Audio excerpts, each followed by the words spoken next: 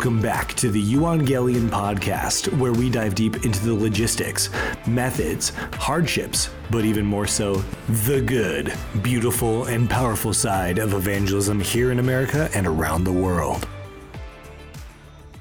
Welcome back to the Euangelion podcast. I'm sitting here on the phone with Greg Strange. Greg, I met you about 7 minutes ago. So why don't you introduce yourself to the podcast and our listeners? And so that way they know a little bit about you and maybe a little bit about what you do. Awesome. Well, thank you, Josh. My name is Greg Strange. I serve with a ministry called European Initiative. Our vision is to mobilize Christians to ignite a spiritual awakening throughout all of Europe. And I'm a beloved son of God. I'm a husband to a wife for 19 years and I have 3 amazing kids. And I've had the privilege of being in the mission field over in Berlin, Germany for 5 years, currently living stateside. And so I love evangelism. I love reaching the lost. Wow, that is so cool. So Greg, what kind of gets you out of bed in the morning? What does early morning Greg get out of bed and say, I am ready to take on the day for? Mm-hmm.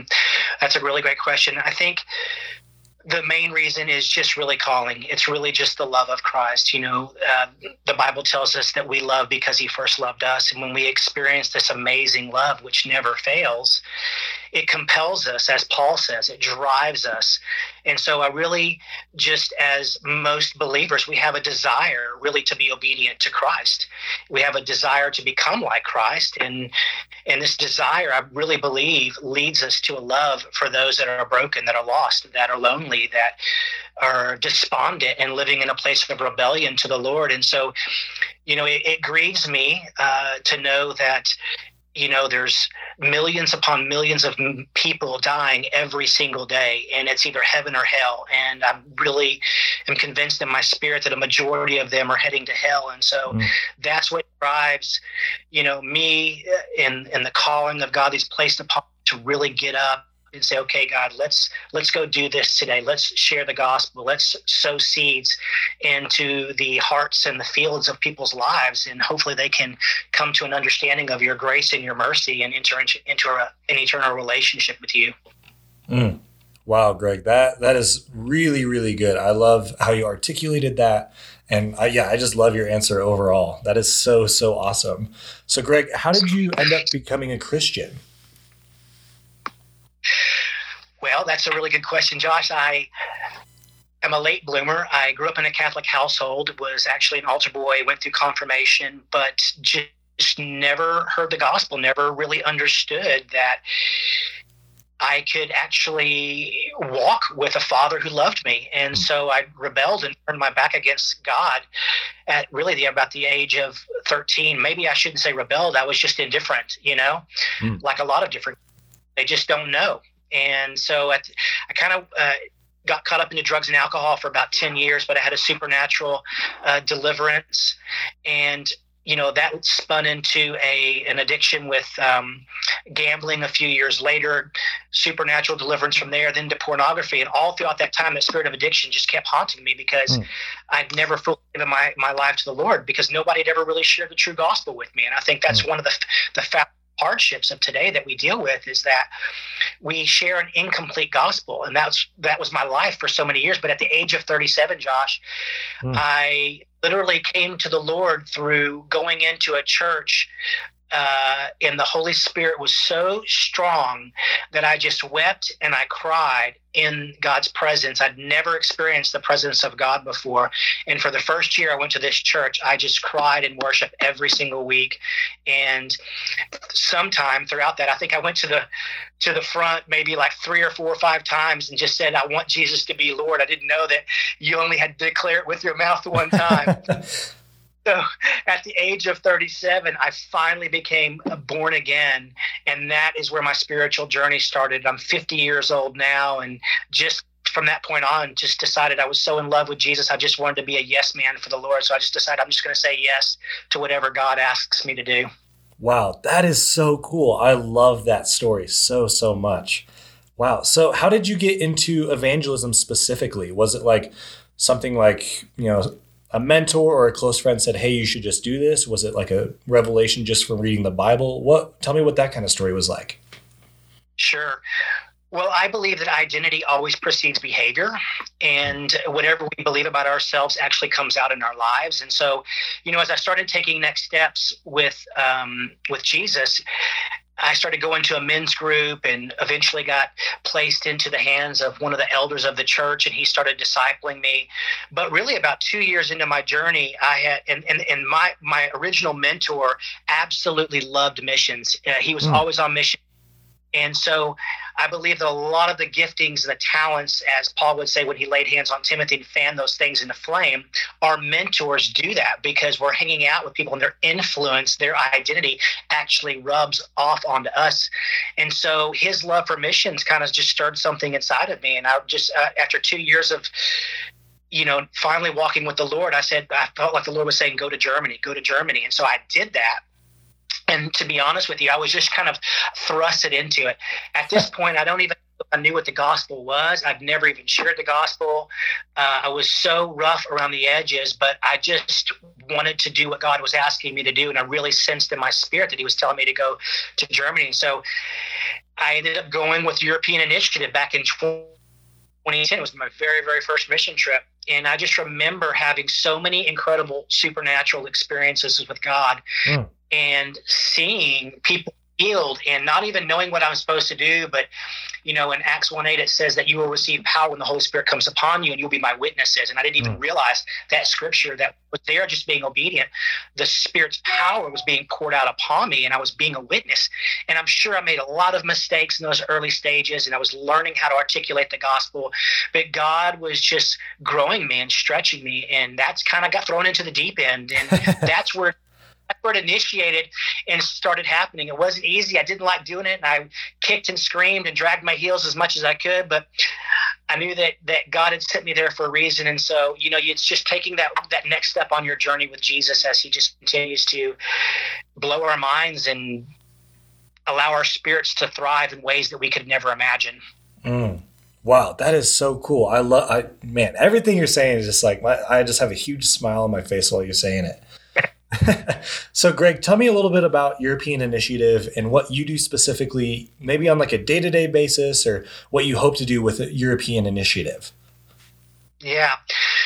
Well, as I was saying earlier, our goal is to really mobilize Christians. And so on two fronts, obviously, Jesus has told us to go and make disciples. And so we want to be obedient to that in two ways. We want to share the gospel wherever we go. And I just call it the 3 A's of evangelism: anywhere, anytime, with anyone, right? Doesn't matter whether grocery store, at a bus stop, or whatever. So we want to help people, equip them to live a lifestyle of evangelism, of sharing their heart with the lost and the broken. So that's one aspect of it. The other one is really on the equipping side.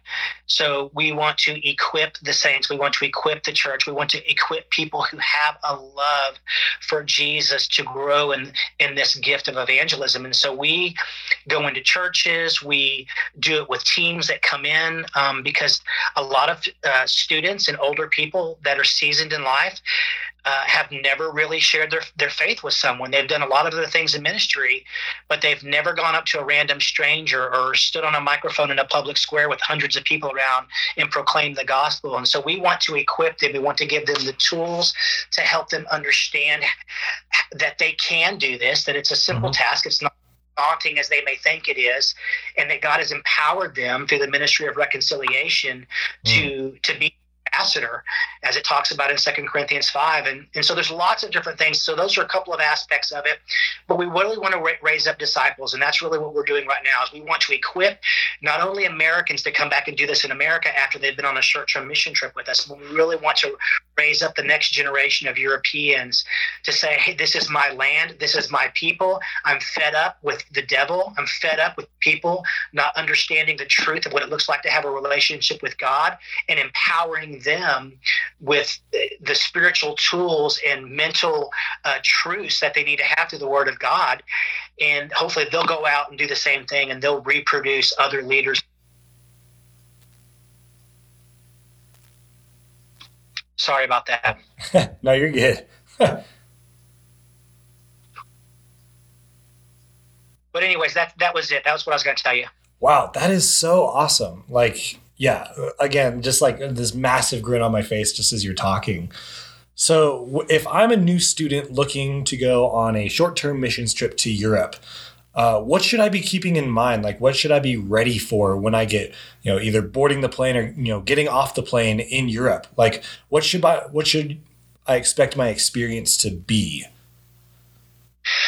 Well, I think it's twofold. One, there is a healthy expectation to really have a higher view of God's truth. I think so many times we limit our experiences with God because we live off of our experiences instead of experiences up to the truth of God. And the distance between our experiences and the truth sometimes just leads to disappointment, right? It's kind of that gap in between.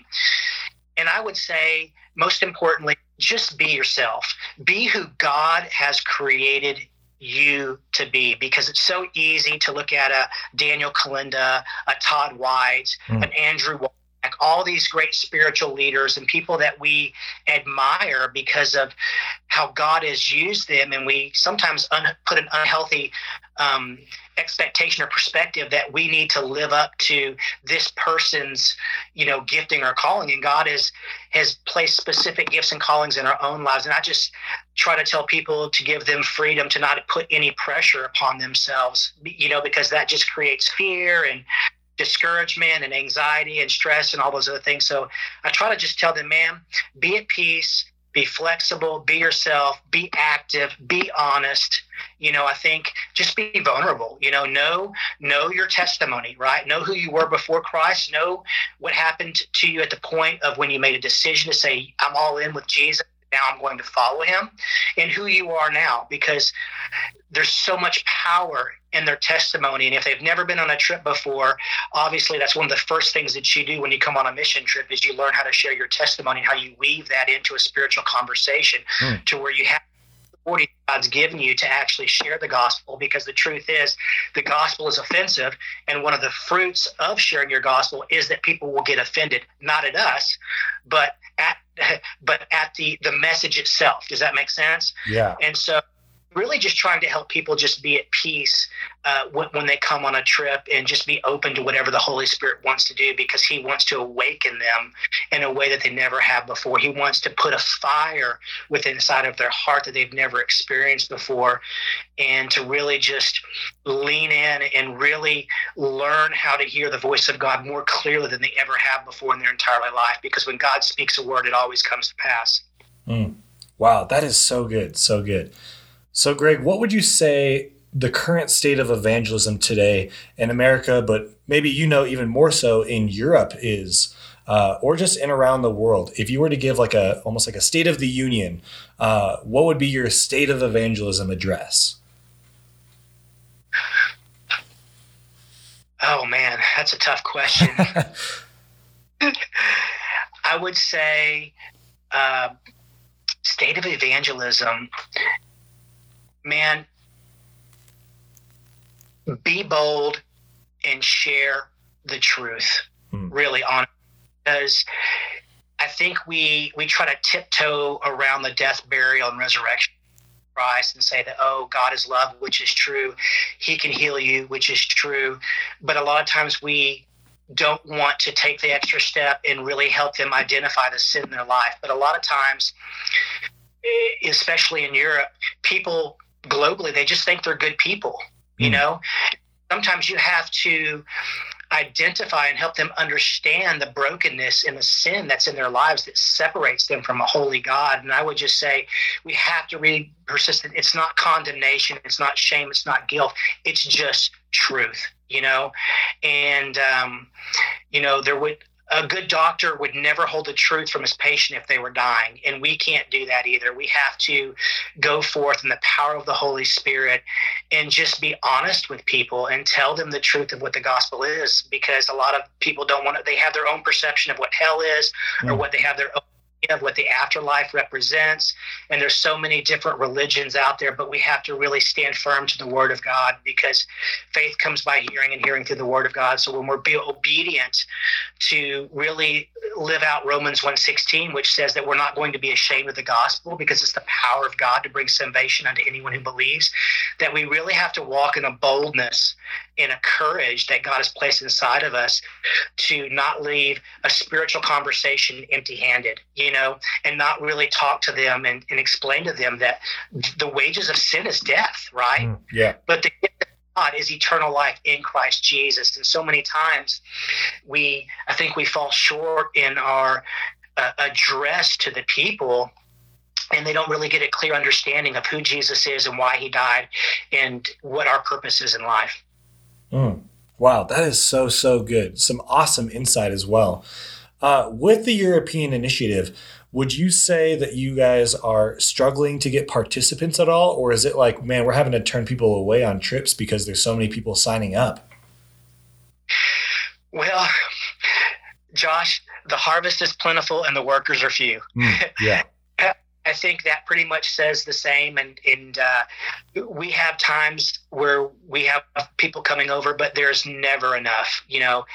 There's so much more on our calendars. I'm sure you've heard the 90-10 principle within the Christian, flow of things before, where 10% of the congregation do 90% of the work. And I really believe that God is really calling all of his sons and daughters to take their place in the kingdom and to really understand their identity so that they can live out this purpose. So I would say, no, we don't have an abundance. I said there's so many harvest fields, there's so many unreached people groups, there's so many neighborhoods, so many schools, so many workplaces where Christ is not being exemplified. He's not being glorified. His name is not even being spoken. And so, I'm not saying they have to go into the mission fields of Europe or somewhere overseas, but we need to be a messenger.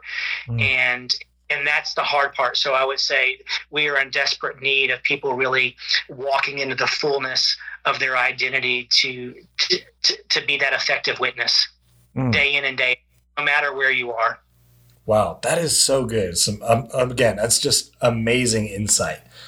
So, Greg, what have been some of the hardest moments that you've encountered, not necessarily like persecution or being turned away, but like just some of the hardest moments that you've had while evangelizing either here in America or in Europe? Well, there's several things. I think one that really breaks my heart is you can spend 45 minutes with a person, you can spend 2 hours on the streets talking to them in a home or wherever, and you can just see the presence of God moving upon these people's lives. You can feel him for yourself, and they're getting a revelation of God's love, and they just can't overstep that hurdle, right? To just receive the free gift of God's grace, because there's such stain upon the world with religion, and so many people have been wounded by the church that even when they hear the truth, it's like the parable of the four soils. You don't ever know when you speak the word which soil it's going to go onto.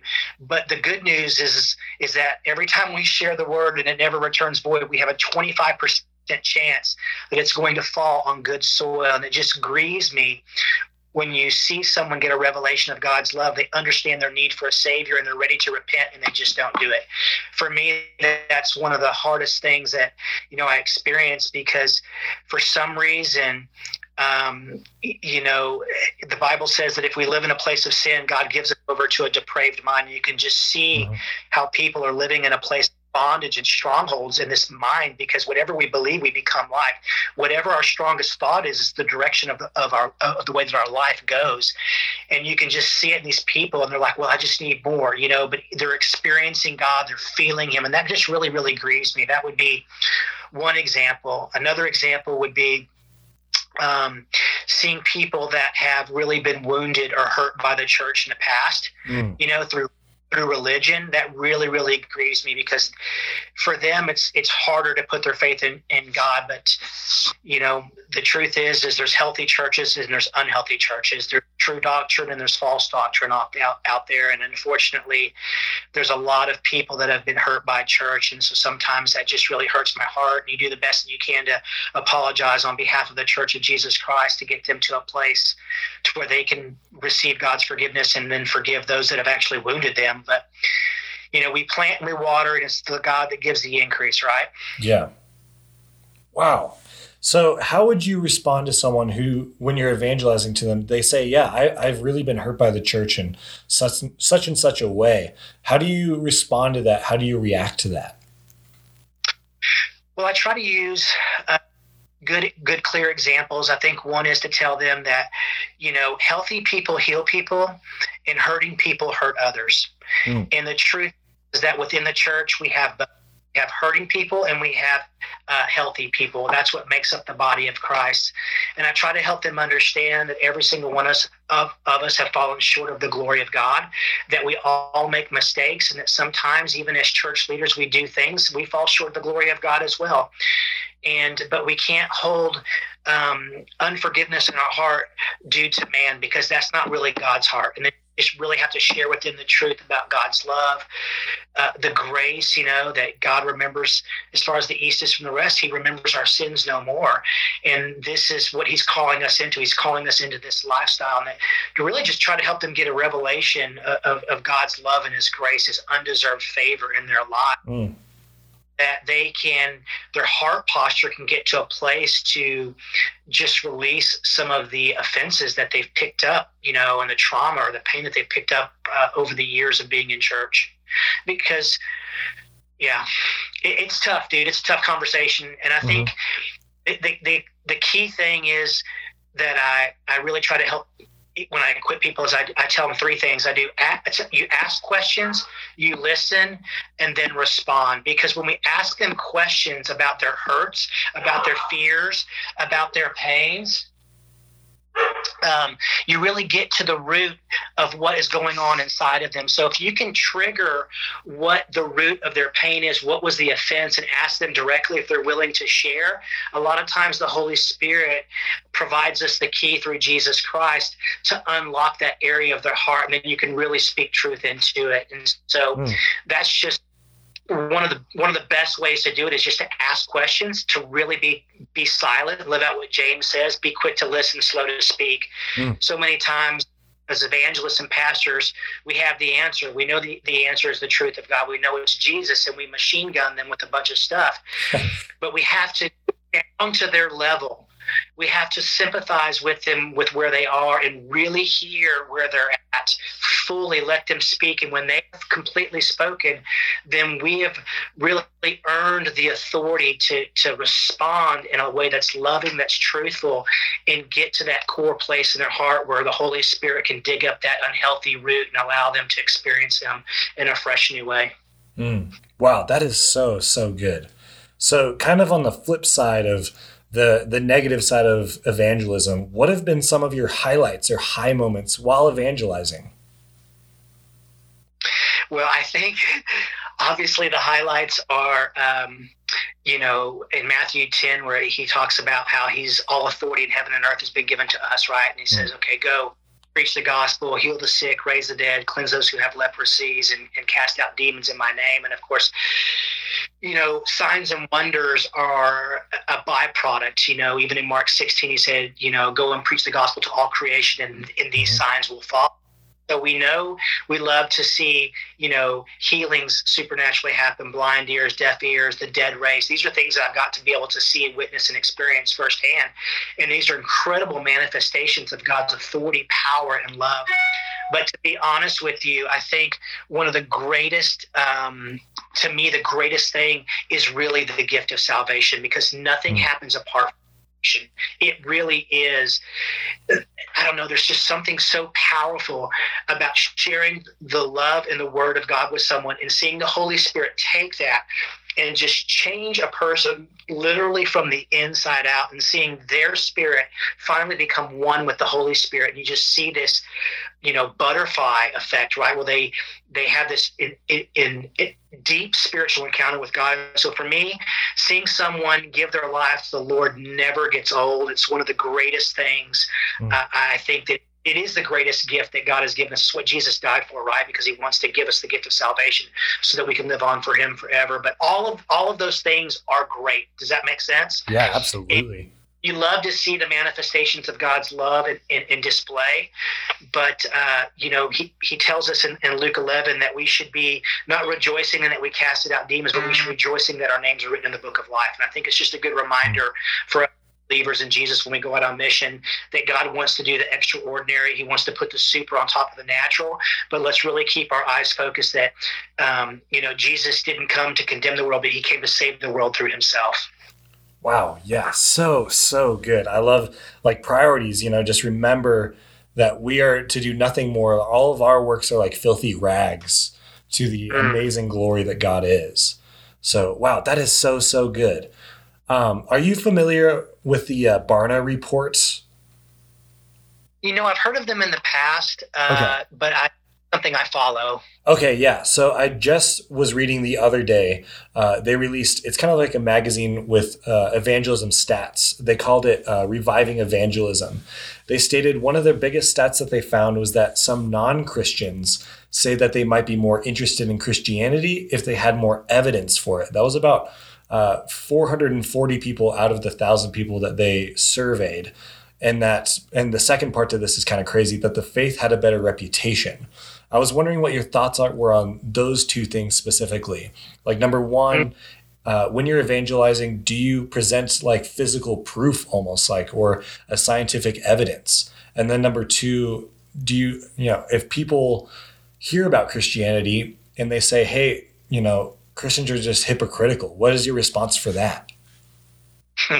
Yeah, on the second point, I'll answer that one really fast. Is the truth is we are hypocrites at times, right? And it does give the Lord a bad taste. But I think as we grow in our maturity with the Lord, there's evidence of us being his disciples by our love, right? There's evidence of us being disciples by the fruit of what God is doing in our lives, and us sharing that fruit through our brokenness, because most of the fruit that happens in our life comes through times of trial, through hardships, through brokenness. And we have a story to tell about how we can give people hope to keep persevering, and how Jesus actually helped us become an overcomer and now start to live a victorious life in him through those brokenness.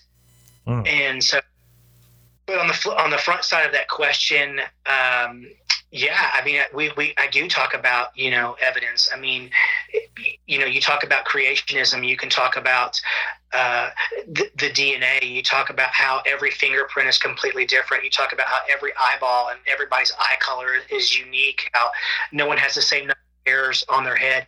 I mean, these are all the things that just prove to the existence that there is a creator.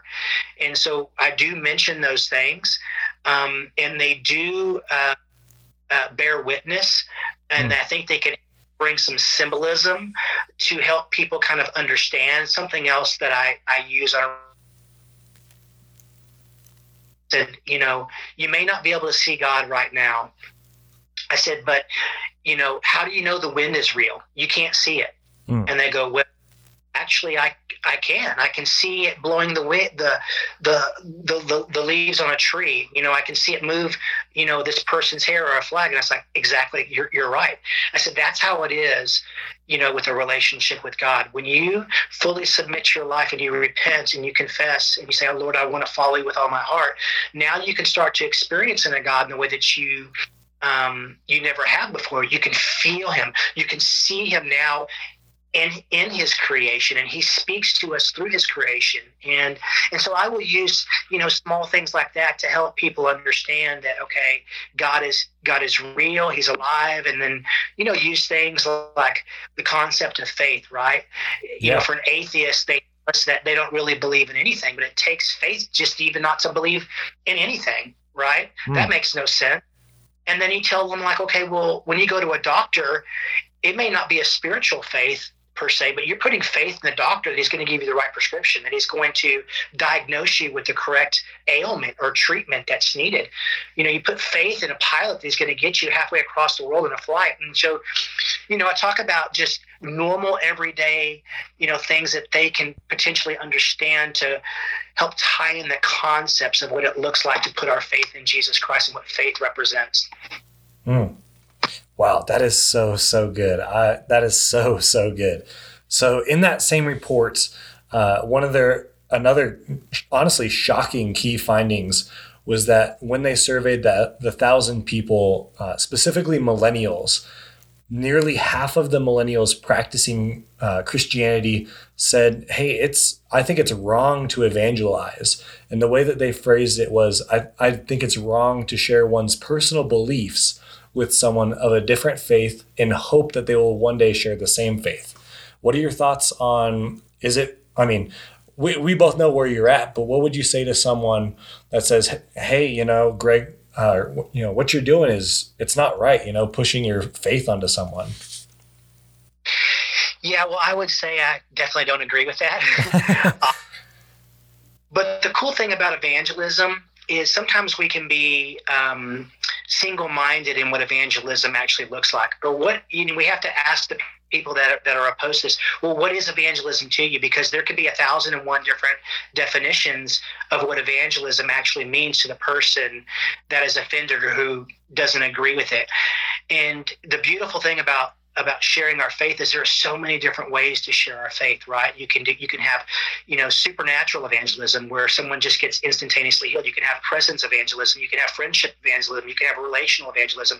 You can have, box evangelism. There's all these different types of ways that you can evangelize, right? That fit your unique personality and your calling. And so I think there's always a way to present the gospel in a way that's not threatening, that's life-giving, spirit-filled, and Jesus-focused in every environment. So for me, that really doesn't carry any weight with me because God and the Holy Spirit is so amazing, and God loves to do things. And I think if we will just be faithful to open up our mouths and talk about who he is and share about what he's done in our life, we can do that in a way that's not threatening, even someone who thinks evangelism is oppressive. Wow, that's super good. That's a super awesome response. So if I'm a new student that's about to go abroad to Europe on a first missions trip, basically abroad, I've done evangelism here in the States, maybe around Colorado, where I'm at currently. What are some of the cultural differences that I should be aware of and knowledgeable about so that way I could still be effective in Europe? Sure. I think number one, learning a little bit about the culture that you're actually going into. So obviously if you're going all Muslim nation, you're going to need to learn about the 5 pillars of Islam. You're going to have to learn the differences between what their concept of God is and what they believe and what we believe.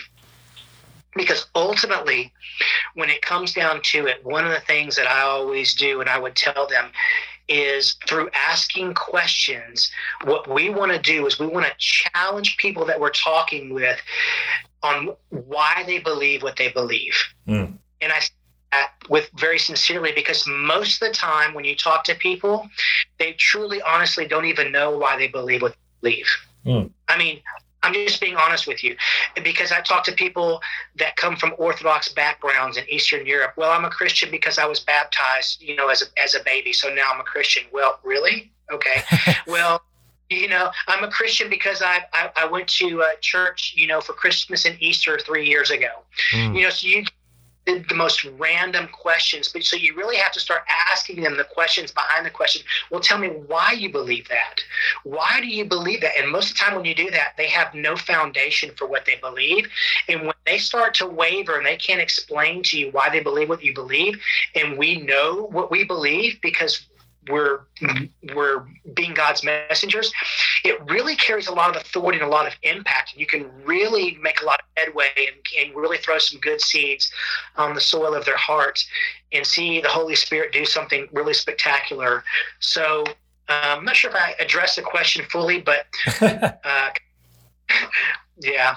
Wow, that is so cool. Do you have any like awesome stories just from missions trips on the European Initiative? Like good ones, bad ones, lessons that we can learn just from your experience with the European Initiative. Yeah. Well, I've got lots of really good ones and lots of really bad ones.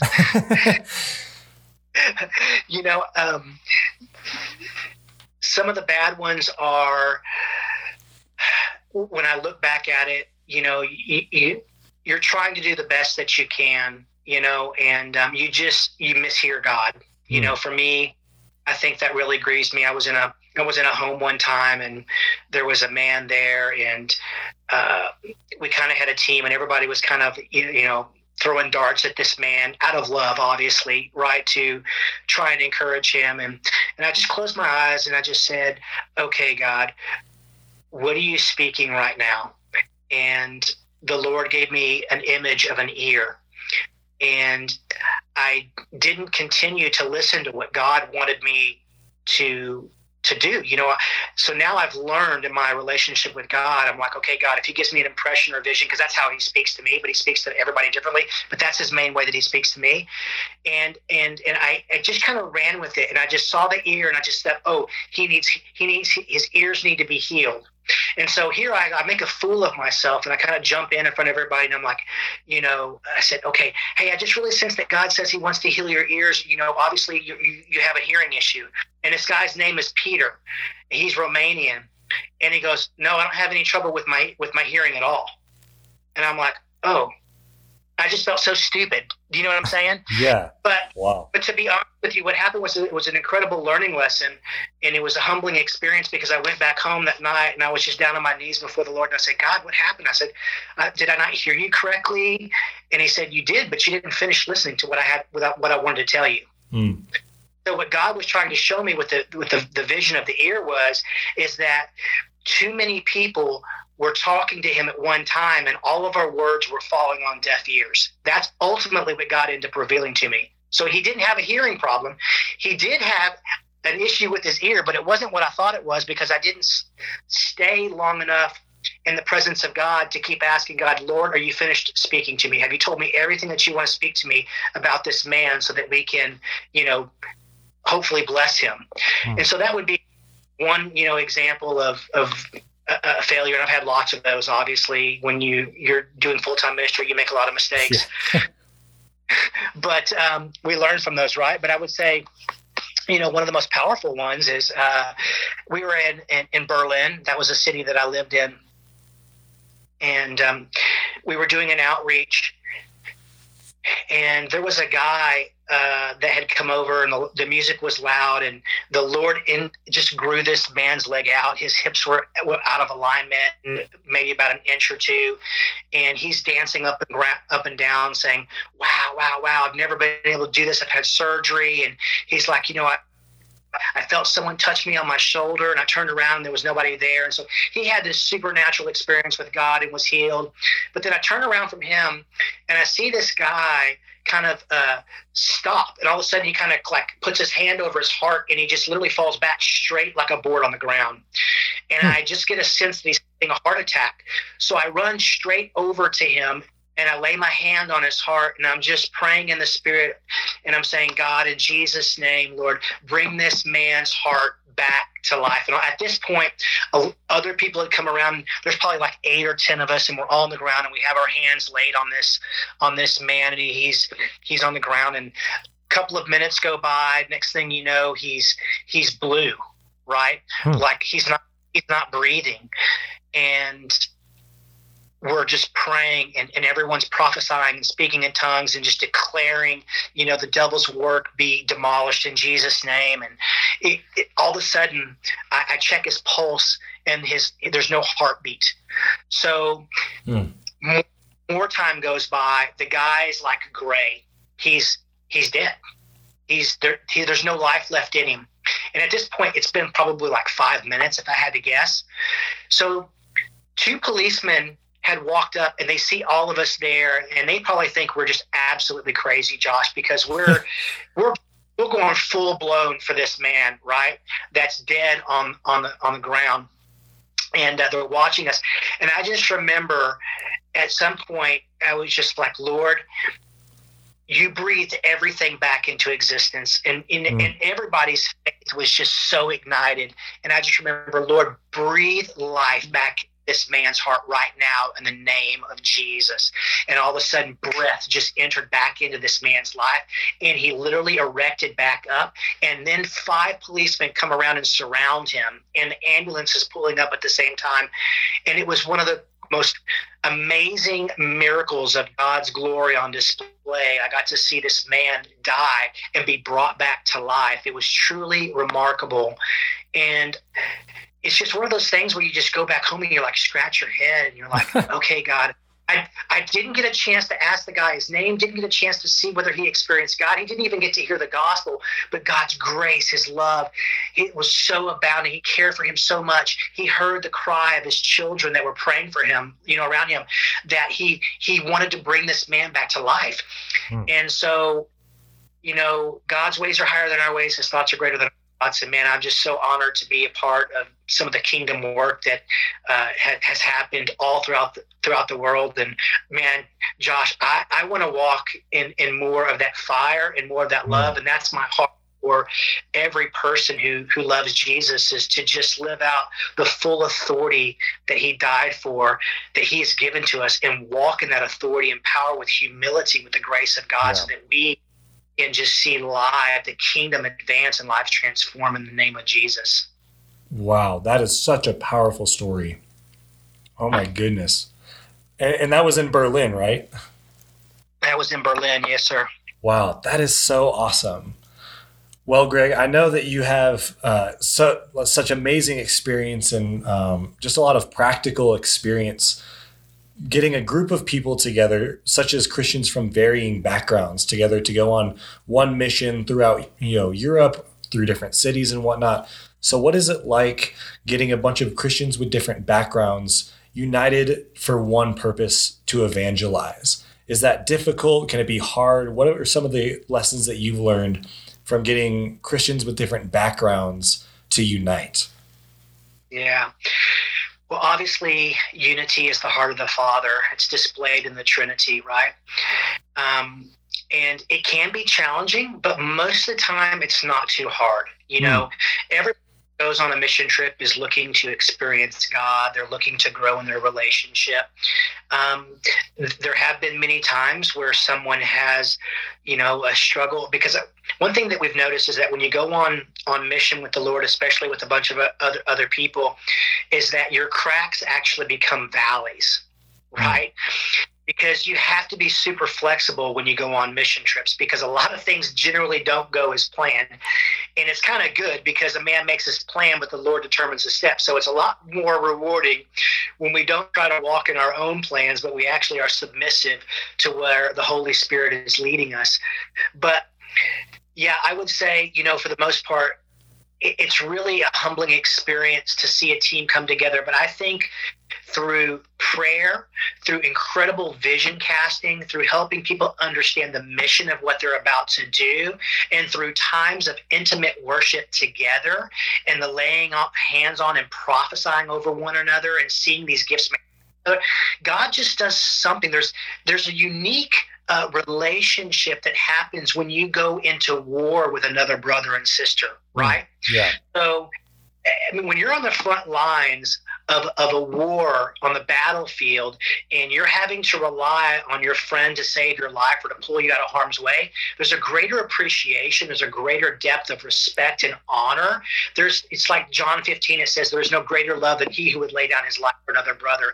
And I think when you're in those experiences, you're seeing someone lay down your life for you, even if you're being a little bit rebellious, even if pride or lust or power pops up in your life, you're seeing this humility, this grace unfold in other people's lives, and it humbles us in that moment, and it draws the team so closely knitted together that we become single-minded, single-focused, one in the Spirit in all that we do. And I believe there's exponential impact and explosive power happening when all of our arrows are in alignment and going in the same direction. The minute that you have one person branch off and do their own thing is the minute that the devil tries to bring in division and dissension and all these things into the team. But the good thing is that great leaders will always pull that individual to the side and be humble and expose it and give them an opportunity to repent. And generally when that happens, and we follow Matthew 18, the principle there, you see things actually even grow even deeper. You know what I mean? Yeah. Because you talk about it and you move forward and you can really see God do some amazing things. Wow. So, there are crazy things that happen, and sometimes we do get there is sin that abounds on mission trips, but God is greater, and he's really good at dealing with that stuff and bringing unity. Wow, that is so good. Such amazing insight. So, Greg, are there any assumptions or presuppositions that Americans have when they go over to Europe that can hold us back in being effective in evangelism? Josh, love that question. Something that God has really awakened me to over the years is that we think that it's our job to get people saved, and it's not. It's only through the work of the Holy Spirit. But for some reason, when you go on a mission trip, there's this pride, there's this unhealthy power that rises up in our spirits from time to time that we've got to do things for the Lord. It's a privilege to serve the Lord, but there's nothing that we have to do, right? Yeah. And I think that many times we go over and we think, well, if I can just get someone to pray a prayer of salvation, that person will be saved. And I just try to give people peace and be like, it's not about the prayer. It's about the posture of someone's heart. It's about them truly understanding who God is, because even in my own life, I remember when I first started, evangelizing, man, I would do anything that I could to get someone to take a next step and say, I want Jesus to be Lord. But the problem with that is that sometimes you pick an apple off the tree and the apple's not ripe. Yeah. There are our own cunning, manipulative ways of expressing our heart and our love for God. We can convince or persuade someone to do something when their heart is not truly rendered and ready for Jesus to be Lord of everything over all their life. Does that make sense? Yeah. And so then what we do is they actually end up becoming a stillborn baby, right? They now think, as they prayed a prayer of salvation, that they're a Christian, when in essence they're not. And we're dealing with that over and over and over again in the mission field. When you talk to people and be like, well, I tried to follow Jesus at one time. I prayed a prayer of salvation, or I did X, Y, and Z, or someone told me if I did this, that I'm now a Christian. And you're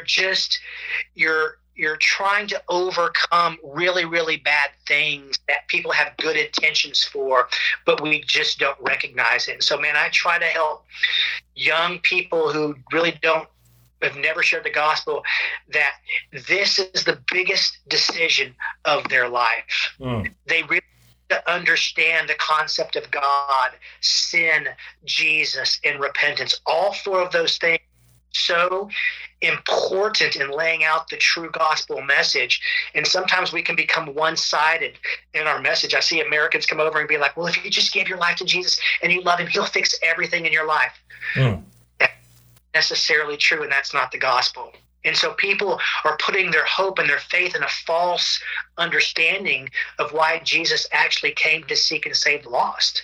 And so I can give you lots of different examples or analogies of that, but that just grieves my heart. And I just think we really need to be equipped properly of what the gospel is, and really utilize the spirit of discernment of when a person is really ready for them to make a profession of faith, because it really can damn them and hurt them. And so that's one people actually there's so many hurts, or they think they're a Christian and they're really not. And they're walking in a place of religion versus a place of sonship and relationship.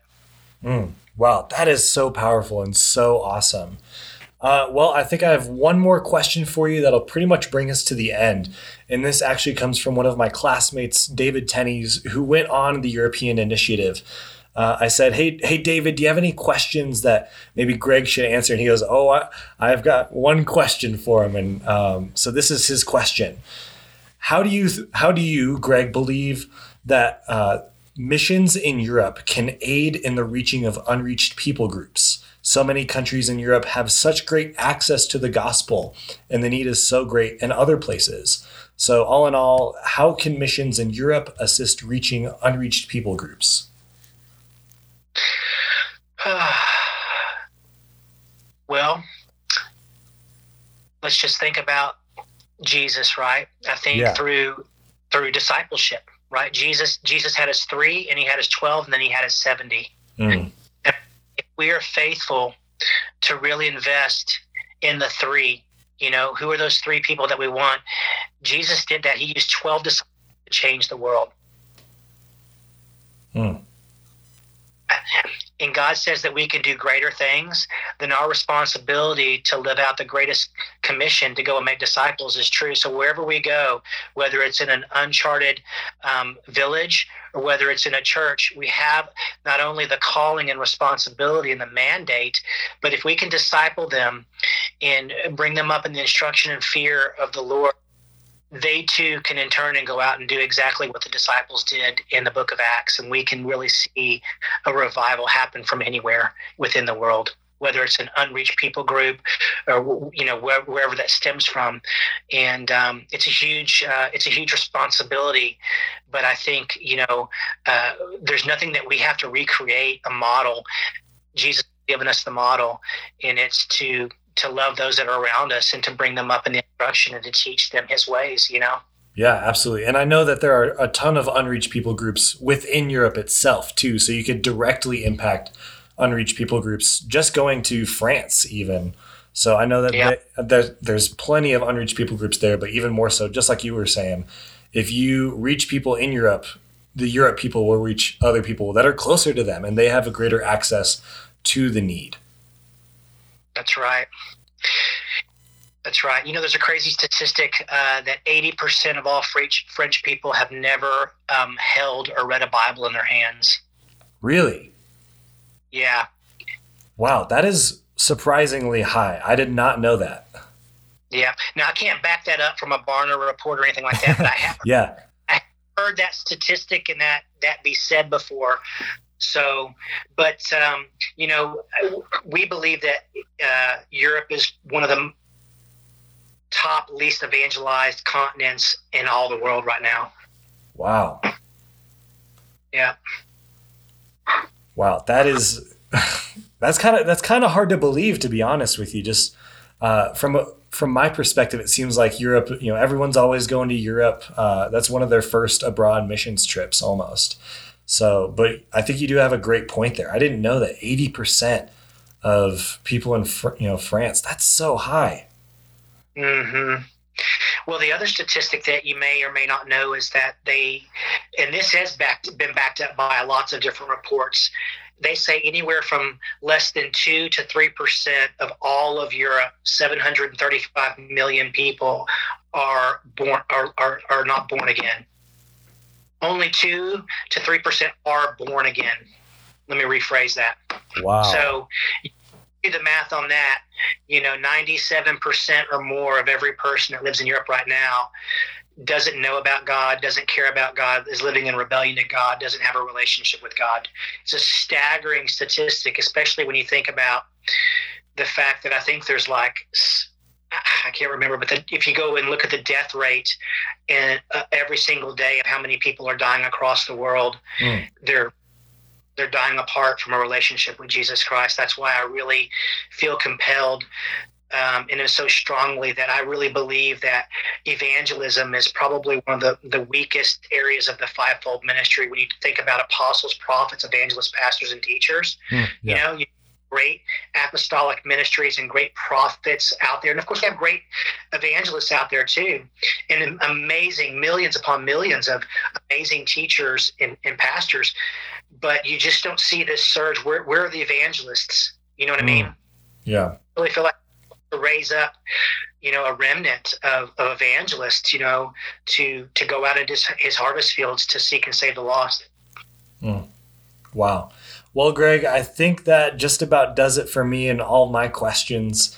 So I just want to thank you so much for being on the podcast today and just sharing so much great insight and knowledge into, just foreign missions in general. That is so awesome what you've done and your story being in Berlin and what you do for the European Initiative. Josh, thank you so much. Really appreciate your time. Keep the amazing work, and God bless you. Hey, God bless you as well.